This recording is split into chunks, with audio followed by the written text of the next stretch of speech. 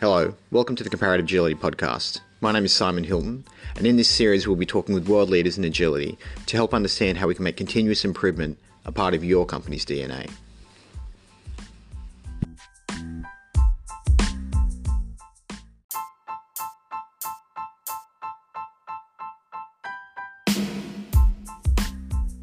In this episode, I talk with Valerio Zanini about product management and innovation. We talk about his 5D framework, which gives a great end-to-end understanding of what it takes to ideate, build, and deliver a product to customers that really achieves their outcomes.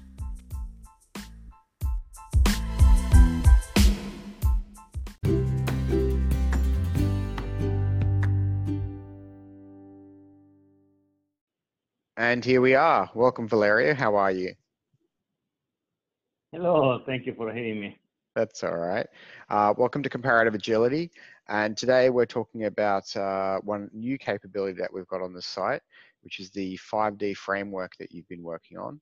Do you want to give us a little bit of an introduction into, this is a bit of a different one because it's actually coming from a product focus rather than any sort of software development specific focus. So do you want to give us a bit of an introduction into the product management and innovation capability? Totally, yes. This is a product management and innovation assessment that we have built with comparative agility. And the goal here is to provide a tool for individuals, for teams and organizations in general, to assess the capability of their team, their expertise in key product management practices. We believe that if you want to be successful with building a product with an agile transformation, you need to have the right practices from a product management standpoint. And this assessment from comparative agility really helps driving that. Absolutely.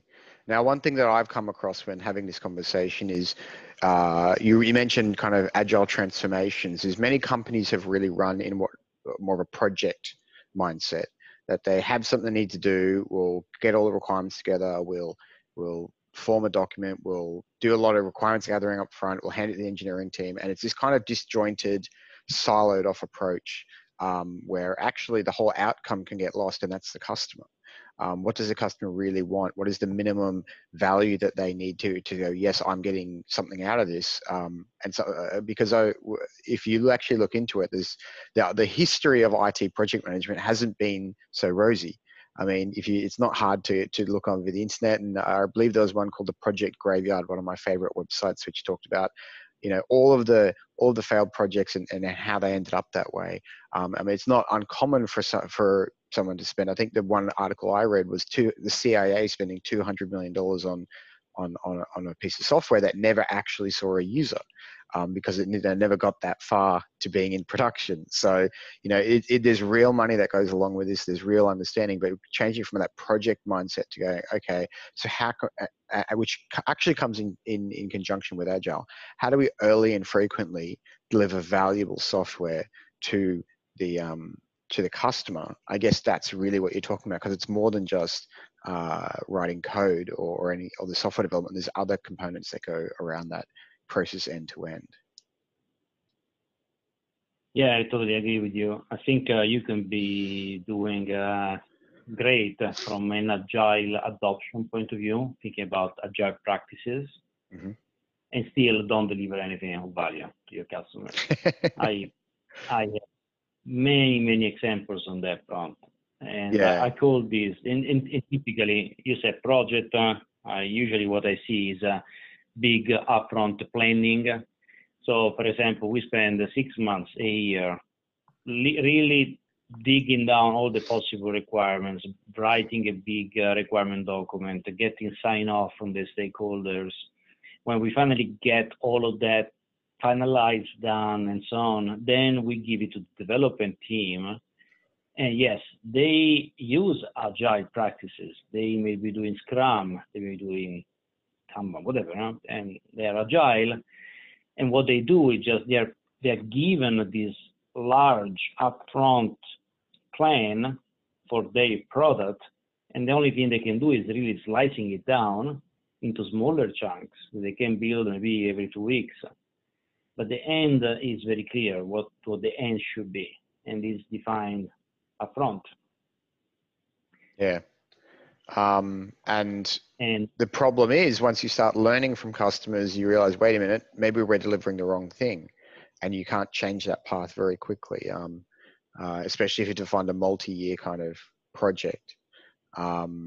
So it's more important to create more of an agile mindset of, we're not going to know everything up front, but we're going to make those decisions as we go based upon learning and talking to our customer. Totally, and that's where a great product culture comes into place. Mm-hmm. So when you see agile just as a slicing mechanism, you're not really doing agile. Because agile is a mindset, it's a set of values, a set of principles. Actually, agile as defined from the Agile Manifesto is just a set of values and a set of principles. Then you have several practices or frameworks that allow you to put these values and principles into practice. But really, the end goal should be to bring to life those values and principles. And the point is, when you just apply one of the practices or one of the frameworks out of a manual, you just apply rigidly everything that they prescribe you to do, you may get into the slicing mechanism. Agile becomes a slicing mechanism. You break down your work into 2-week increments, mm-hmm. and you go on forever. It's actually, but you're not really say again. Yeah. Well, no, I saw that. That's actually one other point that you brought up is really important as well, is that agile can make you really good at delivering software, but if it's the wrong software, it doesn't really mean anything. So having a good product mindset to theorize, deliver, validate, and repeat and kind of improve your product direction is really important as well. Yeah, and the goal is to deliver outcomes to the stakeholders and customers. Yeah, actually, you said it just there. Like, it's not about delivering software; it's about delivering outcomes. So yeah. Yeah, it's not even delivering software faster in a sense, right? It's about delivering outcomes faster. Maybe with less software, maybe with less features. In fact, we can start talking about MVP, minimum viable products, where we deliver value and outcomes by building the minimum amount of features or functionality that allows us to go into market. Mm-hmm. And when we focus on really building outcomes, the whole perspective changes, because then we are customer focused. We really need to understand what the customer really needs and really wants, so that we can build that, and not just a set of features that come from a product requirement document that somebody compiled for us, for example. Yeah, got it. So how did you come to the 5D model? Once you'd realized that there's this need, how did you come to the 5D model? Yeah, so this is how this came around. First of all, the 5 dimensions of great products can be applied to really any type of product. Mm-hmm. That's underlying premise.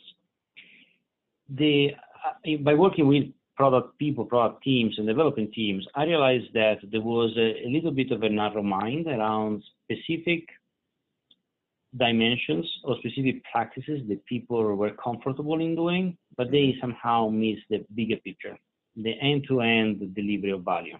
Yeah.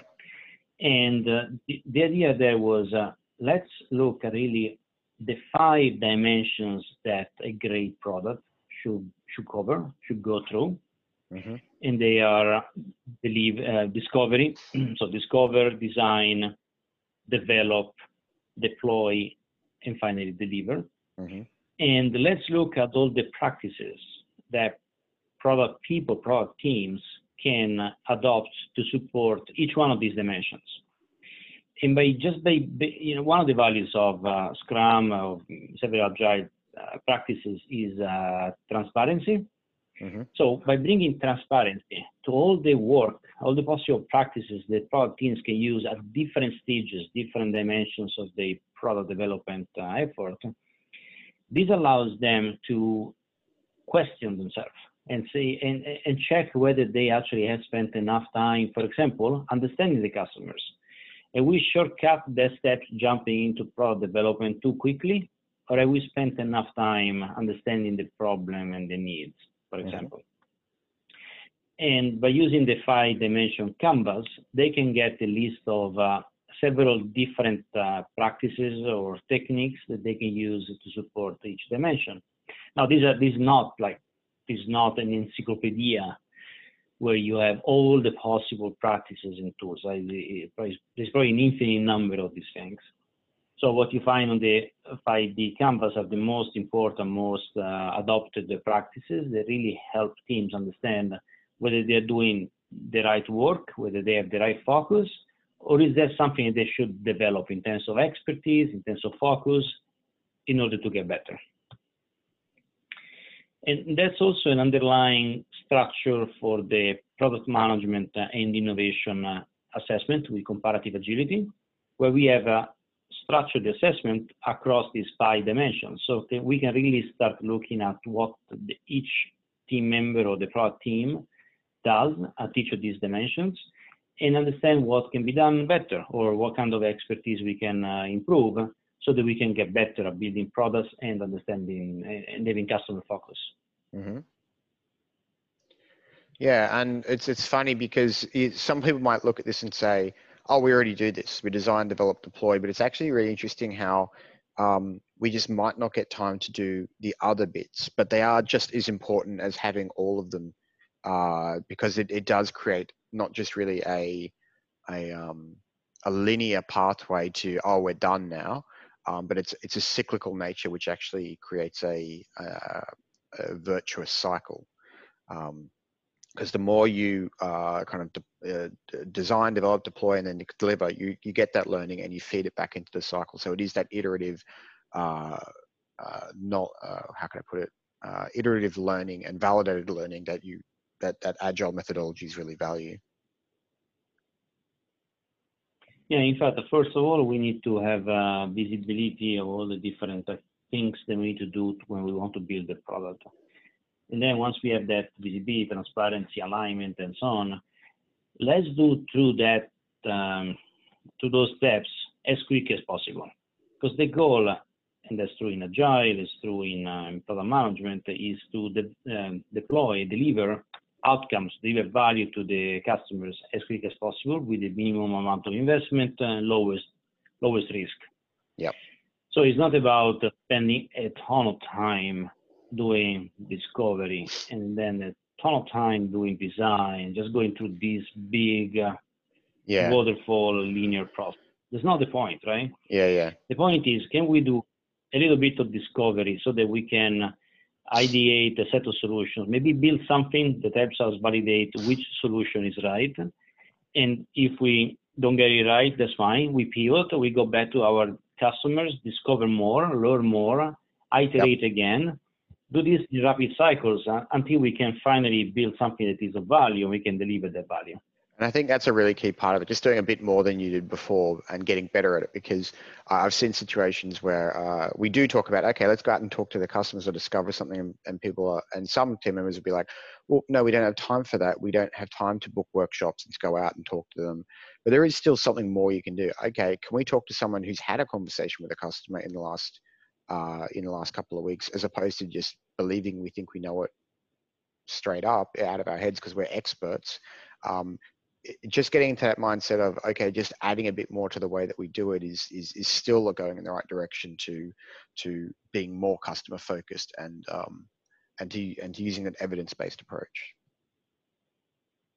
Great. Yeah, agree. In fact, and to that end, for example, there are several things that teams could do to improve. One example is instead of treating the development team as a black box to whom you give your requirements and then you expect to get something out at the end of the sprint, bring them into the conversation with the customers, bring them into discovery, have them participate to these activities. Maybe not the whole team, but maybe one team member at a time doing customer interviews. Over time, everybody builds context, a better understanding, and each team member may be able to actually contribute to providing ideas and new solutions that the product manager may not have thought of before. Yep. So really creating alignment between the whole team, not only the development team, but just the whole team and with the customer and the customer needs can be very, very important. Got it. So let's dive in, and we'll go one step at a time through the model. So first we have discovery. Now, and I actually want to kind of draw parallels between what other people might know about this, because I mean, I do kind of feel like there's some parallels with some like design thinking and design sprints and things like that. So we just kind of want to make sure that we're being very clear on what we're saying with each of these areas. But you say discovery is understanding what do customers really need.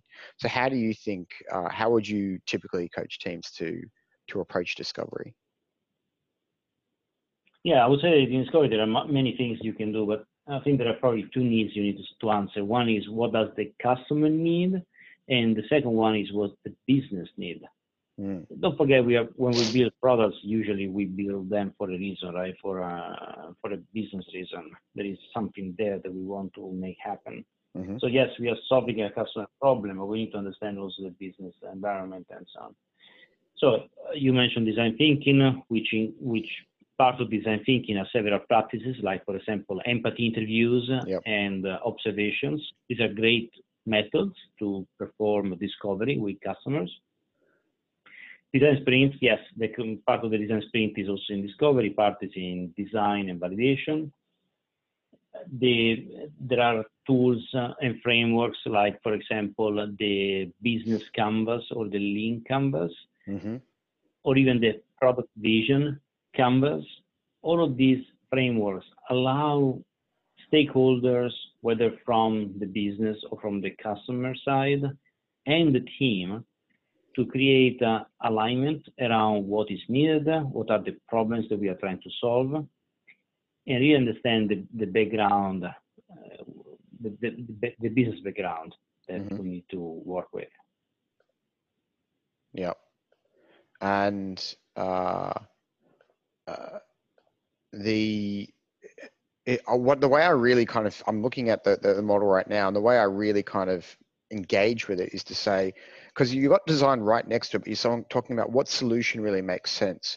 What's really important, I feel, during discovery is to not be solution focused, to just say, let's choose the right problems to solve. Well, let's understand the needs, let's understand the problems of our customers, and be very clear on the high value problems that we're trying to solve, so we can prioritize and put our efforts and focus there because of the high value that it's eventually going to bring to that person. Whereas, so we're focusing on the problem, whereas later, once we can actually focus on solutions. Yeah, I think that's really two spaces that we are talking about, and I usually refer to them as the problem space and the solution space. Yep.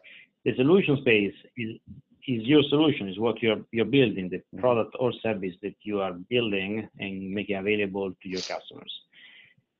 In order for that to be successful, it needs to solve a problem for the customer. And I see so many times when teams shortcut understanding the problem and jump into building a solution, they maybe leave a preconceived in their mind, and that may not be the right thing to build, the right thing to do. So understanding the problem space and really understanding that before we move on to the solution space is very important. And that's the goal of the discovery activity. Now, the solution space comes into in part of the design. The design dimension is that bridge between the problem space and the solution space. And is where we try to move from understanding of customer problems and customer needs into designing possible solutions. And we want to have a solution set, not one solution, but possibly a solution set, multiple different solutions. Yeah. Because often actually the first solution that comes to mind may not be the right one. And then validate it. So earlier we mentioned design sprints, for example. But other practices like prototype testing, building quick prototypes, and these kind of things are also very valid. So that we can validate quickly an idea, a possible solution, to see whether they make sense or not. Yeah. I guess what I was talking about, and the reason, I don't know, we need to underline this, is for some reason it's so easy to assume you know the problem and to move so quickly into the design. Maybe because we're wired for creativity and we really want to get into doing things, but spending that little bit of extra time validating, even if you think you know it, just asking the question again and validating someone, is this correct? From a problem space point of view, I think is immensely valuable, because the amount of times that I've seen people who think they know what the problem is, but then you ask, just you scratch the surface a little bit more and you wait a minute, this is based upon personal experience and assumption, not based upon any sort of objective data or conversation. It becomes very apparent. So like, oh, okay, so we were just about to, and this is where the important part, another important part is that development is extremely expensive exercise. So it pays to say, can we have a 5, 10, maybe 30-minute conversation to validate our problem space before we start spending hundreds of thousands of dollars on development team time and actually go developing this thing. I see it as kind of just a good investment kind of model to say, let's spend some time asking some of the basic questions up front, so we invest our time and our effort and our people in the most valuable way for the organization and the customer. Got it. Yeah. And we are humans, right? It's human nature that we want to solve problems. Yep. And in particular, if you're in this line of business, right? Right. Yeah. And if you're in this line of business, you like to build. You like to build solutions. Right? A product manager, that's what they love to do, right? Build solutions. And so that, again, is human nature. And it takes an effort to stop hurrying up into the solution space and really spending more time into the problem space. It takes a little bit of effort, and just by bringing visibility to the discover dimension, we can help product manager spend more time there, make sure they understand the space. Yeah, understood. And this is where kind of an intimate understanding of the customer really comes from, because you understand the problems they face every day. So once we've done that, we can move into the design phase, where we articulate the solution. So this is where, as you said before, we can have multiple. We try not to think too single-mindedly. It's of great value to think laterally about the many ways in which this solution could be solved, and that's where creative solutions and possibly market-changing solutions come into the process. Yeah, the challenge here is the problem-solution fit. Mm-hmm. So again, the design, I see design as that dimension that bridges the problem to the solution space. Yep. And we don't have yet anything built, right? We don't have a product, we don't have anything built yet. Yep. But can we do something quickly to go back to our customers and validate if within that set of different solutions that we ideated, there is one that maybe is a jewel, something that we want to develop. There is something that makes sense. Mm-hmm. And that's the goal here, is ideate different solutions and validate if any one of these may work. So we can use prototype testing, we can use the design sprints, these are great practices. We can go back to our customers with empathy interviews with a prototype, for example, and these kind of things. And but at the end of this, we're kind of looking really at the outcome of this phase. It's to say, look, we understand the problem. We have chosen a solution. We don't know if it's right yet, but we believe it's got the highest possibility of success. And then still using that hypothesis mindset to go and build and validate if we were correct, or create some learning. So typically we're going to see coming out of this, would you say, some sort of visual understanding of the product, maybe some wireframes, to kind of say, okay, we can clearly articulate and show what the solution looks like. I'm a big fan of prototype, of paper prototypes. Paper prototypes, yeah. And the reason is that paper, right, on paper, like napkin prototypes, paper prototypes. The reason is you can put them on page very quickly, and there is very little attachment because you can iterate on them very quickly again. So because you have little attachment, it's very easy to get feedback, invalidate your idea, maybe create another one and iterate on that very quickly. Yeah. And you can generate the wireframes and use any digital tools for that too. The goal here is to do that relatively low res. So I actually completely agree with you. I had this conversation with a product manager the other day that I was setting out how, you know, I need to have some visual as well as kind of narrative to the feature that he wanted to develop. And he was saying, "Oh, I'll do the wireframes and all that kind of thing." And I was like, "Well, no, I don't need that. You can just sketch it out if you want." But I feel you're right. There's some sort of investment in the higher fidelity you go with your prototype. And that can actually lead to the opposite of what you want, which is a scientific approach of discarding things that you don't feel are going to work. Whereas if you overinvest into something in a design point of view early, you may be picking it just because you've done so much work on it, as opposed to if you just sketch it out on a piece of paper, or even like, you know, even if you sketch it out digitally, there's a lower investment there, so you're able to switch when you need to. I like the way you put that. Yeah, totally. Yeah. All I'm saying is, like, there's so many, you're right, there's so many cool tools out there, but there's actually value in just doing it with your hand.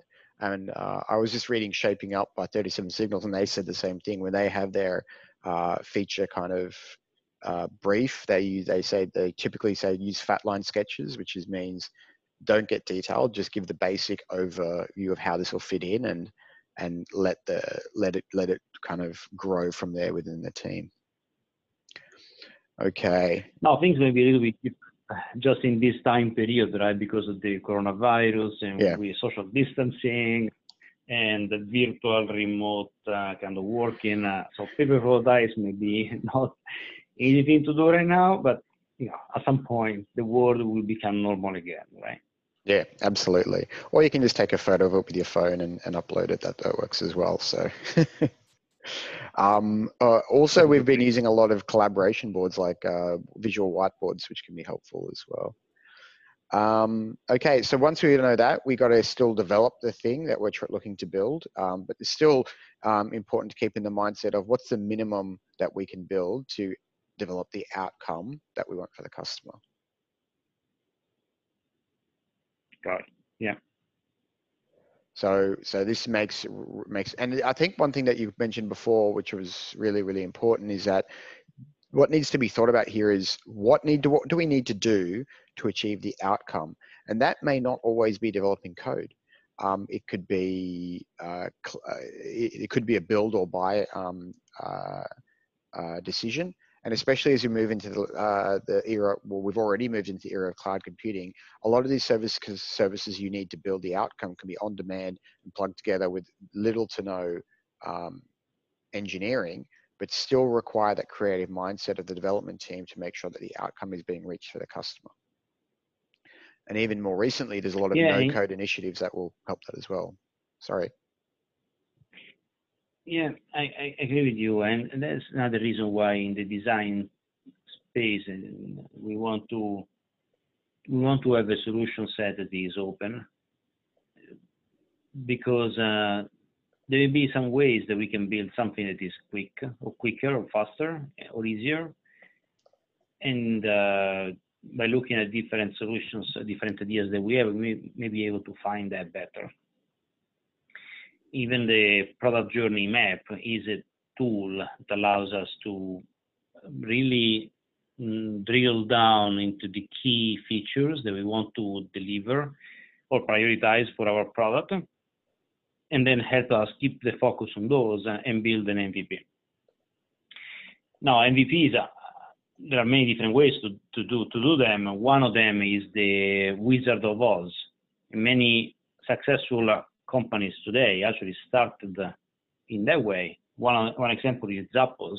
Yes. When they only built the front end, right, but didn't have anything behind that. Yeah. Or Groupon famously started the same way. So yes, the point here is, can we build something that works and delivers value without spending a ton of money, a ton of time building the whole thing. It's in the end, the goal is deliver value faster and reduce the risk.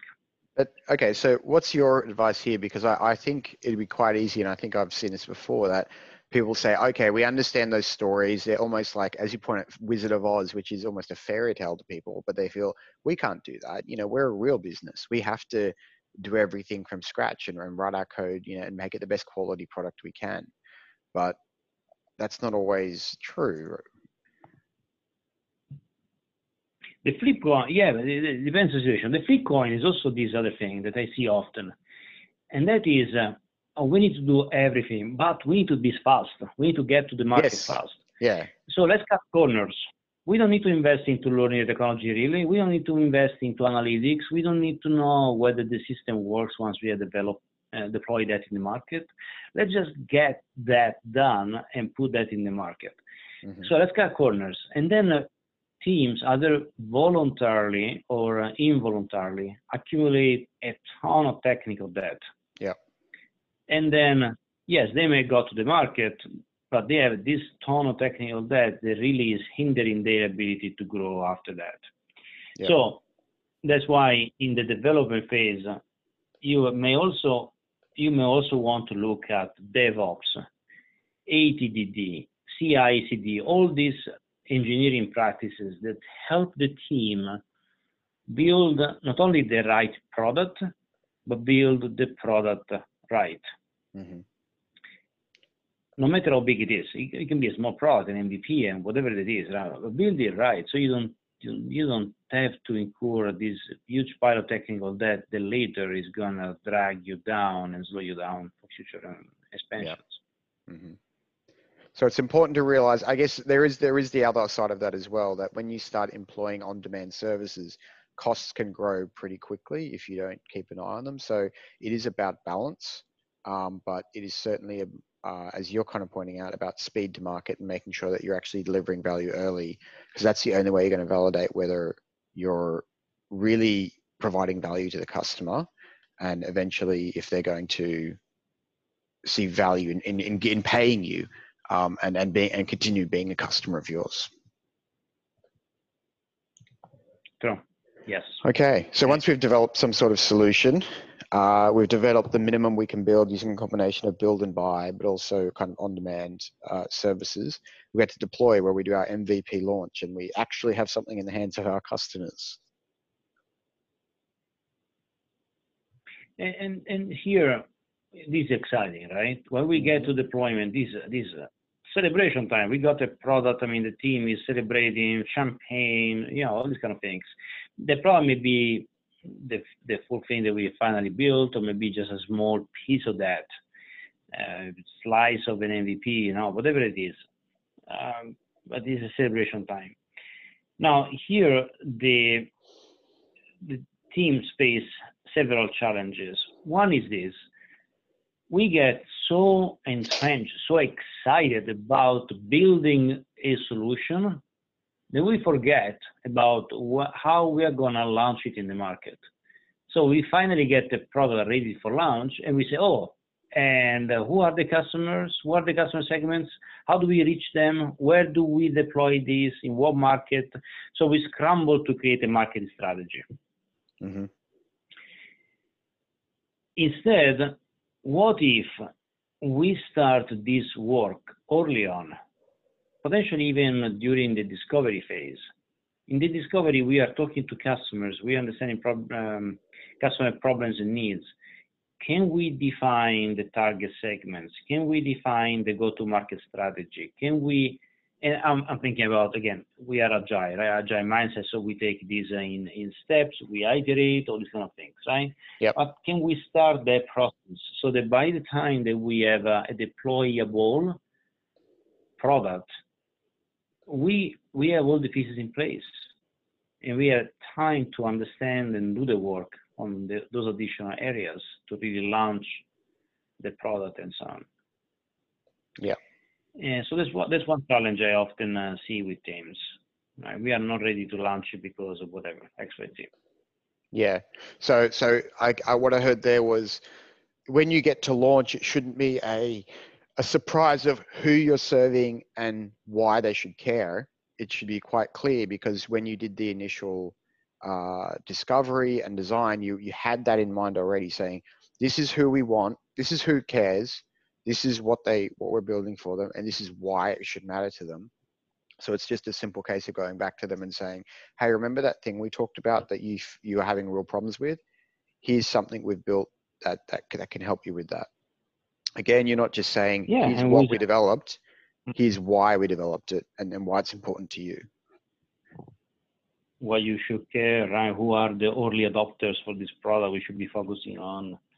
Yeah, so a quick real story. Some time ago, a company approached me and said, hey, we got this cool new product that we built, and we need help with marketing. I said, okay, cool. Let's look at that. First question was, okay, who are your customers? And they said, we don't know. We have a product, we don't know our customers. That's why we need help with marketing. And my answer was, okay, how did you build the product if you don't know what your customers need? And you don't know your customers? So we had to go back to the drawing board and do discovery activity and validate that with customers and so on, right? So shortcutting is not a good, it's not time saving, it's really putting yourself at risk, right? Yeah. Well, again, because you could get to the end and going, okay, so, well, this is also part of the lean startup understanding. And you mentioned a bunch of companies before, like Groupon, even Instagram. If you read the lean startup book, there's actually some interesting stories there about, okay, we're developing this product. We get to the end, we show it to the customer. Actually, I only really wanted this part. And yes, you may need to cut off 90% of what you built and what you thought your company was, but it's important to double down on the things that customers really find valuable, and even removing features can be an option there, because they take away distraction and they distract you from focusing on the value that customers really see in your product. Okay. Yeah, and that's the other thing. If you want to be successful, you should know you should know that you cannot build everything. And so yes, I call it radical prioritization. Yeah. Right? What are the key things, the key hypotheses, the key benefits you want to deliver? Let's focus on getting this done first. And then we iterate on that. And we validate and iterate, and then we build the next thing. So incrementally deliver value. But starting with the radical prioritization. So you keep the focus, keep the flow work going to the system, which is one of the principles behind Lean. And and that helps the team speed up and deliver more value. Yep, understood. And then but this is, I think, it's really, really important to have a good plan around the launch. But I was also reading another great article which talks about launch often, because they are typically repeatable steps to making sure that you're communicating, that you're setting up feedback loops so you can actually hear what people have to say when you've actually delivered something. And this is what I think a lot of people talk about with Agile, is that you can get really good at making things and pushing things out to market. But if you're not having the feedback loop coming back into your organization, you're really only doing half of the value that you could be. You're really doing half of Agile in that sense, because it's all about iteration, not just let's just push out the latest release and then get on to the next thing. No, stop and actually listen to if that landed well, and if customers are seeing value, and that could be the critical moment at which you need to pivot your backlog or your features, and as you talked about, radical prioritization into something which is more valuable than just continuing down the same path. Right. And I think this is getting into the. Yeah, I think this is something where I see a lot of organizations failing quite a lot, is that they don't listen to the customers after a launch, and take that. Maybe they're afraid of saying, well, maybe we don't want to hear we're going in the right direction. We think we know better than what we're hearing. But that's really the most up-to-date evidence you'll have of your value in market. And so it's the best information you have to use. And there should be really your focus for the deliver dimension. Yes. Is measuring the value that you are delivering to your customers. And I think there is what I call a delivery gap in between deploy and deliver. And the other companies fall into that gap. The reason is they focus on output, they focus on getting the product out, they focus on selling whatever it is that they're doing, but not, they forget that they're doing whatever they're doing, all of that for their customers, for an outcome to deliver value to their customers. And so they don't cross that gap between deploy and deliver. And instead, they should be focusing on the outcomes, so measuring the outcomes and having clear metrics here on how we measure value. And these metrics don't come out of nowhere. They come all the way from discovery activities. So now we are closing the circle here. So whatever you do in discovery, it really is feeding all the other dimensions here. And if you look at these 5 dimensions throughout your development process, you can really support all of them at any step. And so delivery, you have these clear metrics that you identified, and you want to measure the outcome and the value you delivered to make sure that you're actually delivering that. If not, pivot, go back, iterate, change, plan, pull up the next solution from your hat and validate that. You know, all the different things you could do, but you have some way of doing that based on customer feedback, on metrics you have measured, all these kind of things, rather than just assuming everything is fine and move on. It's funny because you start to hear all of the things that you've talked about coming together at that point, and a lot of things I picked up then was, yes, you may find it not valuable to have analytics installed inside your software or app or whatever it is, but at this point, yeah, you realize, wow, we really, really needed that. And most importantly as well, did we know the core value that we were so I wouldn't say core value, core action that we were underpinning with our software? What's the North Star metric that we were looking to move with this initiative? And you may not have that stuff in place, but it will start to become very apparent. So if you were having an email platform, okay, we're trying to make this feature will make it easier to send an email. Did we actually see total email volume sent go up? You'll start to learn to see as you go through these cycles the pieces that were missing. And that's what I was still referring to with launch frequently, because you'll be able to see, okay, now we know that we need to know this at the beginning, not at the end. And once we get to the end, we need a way to measure that. And that virtuous cycle starts to flow, and you understand the way which you're actually moving the needle inside your organization and for your customers. Yeah, I think there are, if you look at the product manager, product owner, and you can divide that role in 3 major areas. And one is customer discovery, customer focus. The second one is driving product. And the third one is measuring value, measuring outcomes. Yep. And this last piece often is the one least favored by teams of product people. Mm-hmm. And it's actually probably the most important, because if you're not measuring value, how do you know that what you've done is the right thing? Right? Mm-hmm. I agree. And a lot of people sometimes actually undervalue it, going, well, you're picking the metrics, it doesn't really matter that way. But at the end of the day, what's the best representation of value that you've got? It's better than a gut feel. You need to actually, it's really funny how qualitative and quantitative data comes into the product manager's world, because yes, one should not exist without the other. You can measure as much as you want from a quantitative point of view using your analytics, but yeah, that needs to be validated with actually talking to someone who's using your product. But also on the flip side, if you have the qualitative understanding of, okay, this customer said this, and my brother-in-law has used the app and he said that, that's great, but those are isolated and somewhat biased views. We need to validate those with aggregate numbers, or how can I put it,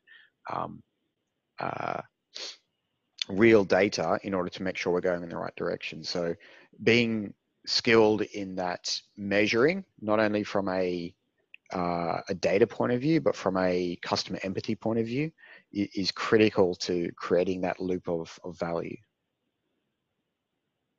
Agree. And as you said, there could be both qualitative and quantitative measurement, right? Mm. And it's really, there's no formula here. You've got to use both when appropriate. And it comes down to the definition of value. Mm-hmm. So I guess intuitively people think, oh, value is what we deliver to the customer, solving their problem. Yeah, that's totally true, right? Yeah, totally. That's very important, actually. Key in building a successful product. Value is also what we deliver to the business. There is no viable business unless we generate value for the business. So think about ROI, financial metrics, whatever it is, right? Mm-hmm. But there is also another dimension of value that is, that I think is important. That's the value to the team, to the people doing the work. It's one of the levels of motivation. Is the having purpose in the work that you do. Mm-hmm. And so if the team gets value out of doing the work, certainly there is a higher sense of purpose in doing that, and most likely we reflect in a better product, better service, higher quality, and this kind of thing. So we need to reflect on that also and make sure that we deliver value to the team as well. Yep. Mm. Well, that's where retros come into it as well, to make sure that, okay, so how do we learn to make things do this better than we did it before? So it's really closing the loop in all ways that the deliver part of the 5D framework ties it back to going back into discovery and creating that cyclical value. Totally, and we can close the loop on agile as well, right? Because if we think about building incrementally and iteratively, in each iteration we could go through each of these 5 dimensions. Mm-hmm. Do some discovery, some design, develop a bit of a product, deploy that, measure value delivered, iterate on that, and so on. And by having these practices at our core, we can make sure that our agile teams are more successful. Yep. Okay, cool. Okay, so that's it. And we move back into discovery, and we keep moving through. This has been a really, I've personally actually found this model really useful. I've actually already started using it at work to communicate with the wider organization about where product, how product teams actually are wide and varied, how they interact with different stakeholders over the period, and how things actually go from being an idea in someone's mind into the product and actually delivered to the customer. So far I've seen, a good understanding. It's quite simple for people to engage with, understand, but also quite easy to get detailed buy-in with the stakeholders that you're trying to work with. So thank you so much, Valerio. I've really enjoyed it, and it's something that I think anyone can get started with by doing just benchmarking themselves against the 5D model at comparative agility, and then just implementing a lot of the stuff that we've talked about here and seeing how the improvement changes over time. Totally, I appreciate that. I appreciate it can be useful, and I hope the product management and innovation assessment with comparative agility can help people understand which one of the dimensions is stronger, which one may be weaker or needs some help, so they become an opportunity for development, for developing new expertise, maybe try out different practices, and just get better overall product management. Yeah. And if anyone has any questions for Valerio, I think you're Visanini on Twitter, and the URL for your website is 5D Workshop, is it? Sorry, I didn't have that on me. Is it 5dworkshop.com? 5Vision. 5D Vision, that's it, vision.com. Great. Okay, thank you for your time, Valerio. Awesome. Thank you for having me. It was a pleasure. Have a great day. Bye. Thank you. Bye.